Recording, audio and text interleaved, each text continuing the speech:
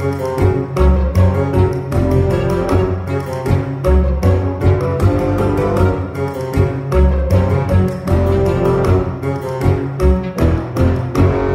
there, it's James, and welcome back to another side quest, where either myself or Jesse does a quick, spoiler-free review of one of our solo books. Before we get started, I just want to remind everyone that we do have a $1 Patreon if you want to support our show. This also grants access to all episodes 2 days earlier than public release. Links for Patreon, our email, and all social media are in the show notes. We post our episode release schedule at the top of our Facebook page in case you're looking to read along with us. Please feel free to send us an email with questions, comments, book recommendations, and more. So this is episode 2 of my Cosmere miniseries, where I do a spoiler-free summary and quick review of all of Brandon Sanderson's Cosmere-related novels. Before listening, if you're unfamiliar with anything I just said, I recommend listening to the Cosmere primer I did, which is labeled as Side Quest number 9 in our episode list, for a brief breakdown on the Cosmere and what this all is. Jumping right into this book, I reviewed Elantris. This is a standalone novel from 2005, and then revised in 2015 as a 10th anniversary edition. While it is a complete and finished standalone story, there are whispers that we will get another Elantris novel still years away. So, I'm going to start by reading you the full prologue of the book, as it's very short and basically explains the premise. Elantris was beautiful once. It was called the City of the Gods, a place of power, radiance, and magic. Visitors say that the very stones glowed with an inner light, and that the city contained wondrous arcane marvels. At night, Elantris shone like a great silvery fire, visible even from a great distance. Yet, as magnificent as Elantris was, its inhabitants were more so. Their hair a brilliant white, their skin an almost metallic silver, the Elantrians seemed to shine like the city itself. Legends claimed that they were immortal, or at least nearly so. Their bodies healed quickly, and they were blessed with great strength, insight, and speed. They could perform magics with a bare wave of the hand. Men visited Elantris from all across Opalon to receive Elantris' healings, food, or wisdom. They were divinities, and anyone could become one. The Shroud, it was called, the transformation. It struck randomly, usually at night during the mysterious hours when life slowed to rest. The Shroud could take beggar, craftsman, nobleman, or warrior. When it came, the fortunate person's life ended and began anew. He would discard his old, mundane existence and move to Elantris. Elantris, where he could live in bliss, rule in wisdom, and be worshipped for eternity. Eternity ended 10 years ago. And there you have it. 10 years before the book starts, something mysteriously happened.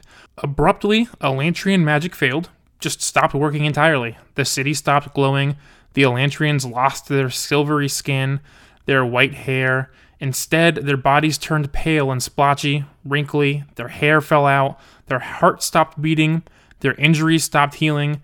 They were effectively dead, walking corpses. Why then, and how are they still alive? The surrounding cities and villages quickly closed off Elantris. No one is allowed out, and guards are set on Elantris' city walls at all times. The worst part is, even though Elantris and its magics have failed, the Shroud, that mysterious force that randomly chooses people to become Elantrians, is still working. Now, people figure that on any random morning, they could wake up to discover their Elantrian transformation, dead skin, balding, no heartbeat, etc. And that's exactly what happens to one of our 3 main characters that we follow. Our story opens with Rowden, a prince, just weeks away from his wedding day. Upon learning of his horrible transformation, he is treated just like all the others and banished into the city walls of Elantris. No one in Elantris recognizes him as the prince due to the transformation, and he does not reveal who he is. His goal, as a beloved prince and as someone who can take command to get things done, is to learn more about Elantris and try to help it now that he's on the inside. He has to be careful, as he quickly learns not to hurt himself. No Elantrian can heal. For example, one of the very first things he does is stub his toe, and now that can never heal and the pain will never go away. There are many in the city whose accidental injuries and pains are now so severe they've simply lost their minds, wandering about or laying down in pain for eternity. He also learns, since his body is effectively dead, that food is not required. But that doesn't mean he can't feel hungry, something else he'll have to learn to live with long term. Something he finds immediately mysterious is the accelerated deterioration of the city. Sure, 10 years is technically a long time, but certainly not long enough to put the entire city into such a state of disrepair. Buildings falling apart, mysterious grime on every single thing, general rot and decay. What's causing all this? The mystery of Elantris is Rowden's main goal, and he tries to make friends and learn everything he can. Meanwhile, back in Civilization, we follow our second of 3 main characters, Serene, the prince's fiancée. Serene comes from a neighboring kingdom, and the marriage between her and Prince Rowden was one of political advantage, a marriage for the sake of a new alliance. However, even though the bride and groom have never physically met, they were looking forward to the marriage as they both really got along well during long-distance conversations. Serene even secretly arrived a week early to surprise the prince. When she arrives, to the surprise of the king and the court, they inform her that Rowden was killed, choosing not to mention he was actually sent to Elantris, and that she would be just in time for his funeral. However, contractually speaking, it is stated that once engaged to someone, should that person die, the marriage is considered valid and she is now the princess, even if a widowed one. Serene is clever. She knows the king has no time for silly women in his court and look down upon her. Using this to her advantage, she plays dumb with the king and plays head games with the king to learn more about the cities, the politics, and generally trying to use her knowledge for good against the king who seems more intent on helping himself than his people. Lastly, we follow Hrathen, our third main character, a Dorethi Gaiorn, or if you will, a priest of sorts. He is sent on a mission to convert the people of Erelon to the teachings of Shu Dareth. Otherwise, Erelon will be attacked by the Fjordale Empire, their enemy from the north. He also has his companion, Delaf, with him. Delaf is considered an Arteth, which is a low rank in their religious hierarchy, basically. Hrathen and Delaf aim to convert all of Erelon using the hatred and mysteries of Elantris as part of their intricate schemes to do so. Between these 3 characters' points of views, what we get is something truly wonderful. Rowden is someone true and good, someone to really look up to, and you just want him so badly to succeed, and hate knowing that he would have made such a perfect king under different circumstances. Serene is legitimately hilarious and gave me some laugh-out-loud moments, but also quite clever, and it's great to see how she takes up Rowden's place in the court, trying to live up to what she imagined he would have been like. Especially after seeing how much love Rowden's people had for him, which may be hard to live up to. Now, Hrathen is the character you really love to hate. You want to see him fail, but secretly you kind of want him to succeed just to see what happens next. He's so villainous and so annoyingly clever in his planning. He and Delaf are written so well, and with quite a few unexpected layers, you can't help but wonder what they will end up getting away with when all is said and done. Anytime I got to their chapters, I couldn't tell if I was maybe more annoyed because I wanted to get back to my 2 favorite characters in Rowden and Serene, or if I was happy because I couldn't wait to see how they were going to mess things up next. Now, I can't talk about a Cosmere novel without mentioning the magic system, but this is an interesting thing to talk about because, as we now know, there effectively is no magic system. It failed 10 years ago, and even then, the only ones who knew anything about it are the Elantrians, who are either dead or too far gone to tell the present-day characters anything about it. A lot of the magic system in the book does end up getting revealed as the story goes along, and it's all technically very spoilerish and integral to the plot, but what little we do know is this. At one point in time, Elantrians used to draw specific symbols in the air that would glow, and depending on the way they were drawn, they would have different effects. Those symbols were called aeons, spelled A-O-N-S.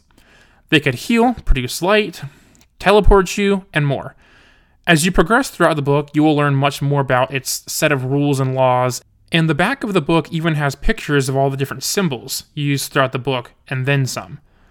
All I can say now is I find it extremely fascinating and satisfying when all is said and done. The last thing I want to talk about is the ending. I remember, a long time ago, ever so slightly struggling with the ending of this book.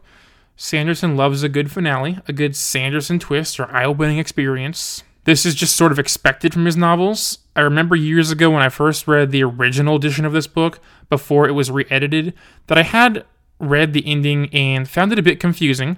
I sort of got it. I understood technically what the twist was and how it worked, but there was something off about the way it was written that still made me really had to think, and I was not alone in that. That's part of why it was slightly re-edited. Well, after rereading this new edition, I knew that something was coming, but I couldn't remember what. I had vague ideas, and by the time I once again got to the end, I can honestly say that confusion was still kind of there. I understood it better this time, but upon a quick Google search, I feel assured that I am not alone in my thoughts. Many a Reddit user, etc., have asked many of the same questions that I have after the end of this book. To be clear, I think it's easy to understand what the scene is accomplishing at a base level, but it opens your mind to a few questions that you really have to think about all the way through. Overall, I gave this book a 4 out of 5 stars. When compared to future Sanderson novels, I know what a 5-star novel of his looks like, so I can't rightly give Elantris full marks. However, Elantris is still a massive fan favorite out of all of his works, and anyone who gives it a 5, I rightly understand why you do so. I can't think of any single fantasy novel you could compare this novel to. It's not a standard fantasy tale. It does the literal opposite of most fantasies. It takes away the magic, it takes away the epic and beautiful fantasy kingdom that everyone wants to visit. It is, at its core, borderline a mystery novel, given the core purpose of the book and what the characters are trying to accomplish. This book should be top of the list on your fantasy pile if you haven't read it. It comes in at about 550 pages, and if you're looking to read it physically, try to make sure you find the 10th anniversary edition, as I'm sure there are older copies still circulating out there today. But for now, that brings this episode to a close, and I will see you next time. Don't forget to check out the show notes for more information on our podcast, and keep an eye out for more Cosmere coming soon. It does take a while for me to get through these books in between the other books that Jesse and I are reading. So be a little bit patient with me. Keep an eye out for Warbreaker next. And until next time, bye.